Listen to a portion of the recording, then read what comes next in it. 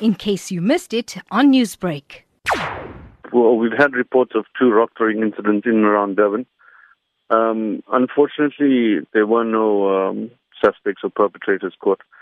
And currently, we're trying to find out why exactly these things are still happening and what's the cause of it. Now, we do know that this issue had been contentious and sort of taken care of with increased patrolling in the past. Would you say it is starting again now as the increased measures to curb this sort of being relaxed over time? I think the measures to curb it ultimately came in from everyone being more vigilant and that sort of thing.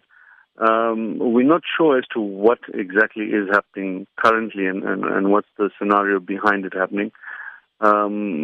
We're currently looking at or trying to unpack reasoning behind it being protest action related. But we haven't really confirmed anything. But ultimately, we still call on all communities to start being more vigilant, especially in and around bridges. I think that's the only way forward here. How can motorists report any suspicious activities when driving under affected bridges in Durban? I think it's important for everyone to remember these numbers. It's 10111, that's your SAPS number. Also, we've got 031 361 0000. But as of the last incidents, we've started using quite an effective tool, which is called Zello. It's an app on your cell phone wherein we've got controllers that stand by to assist you in any type of emergency in and around Durban.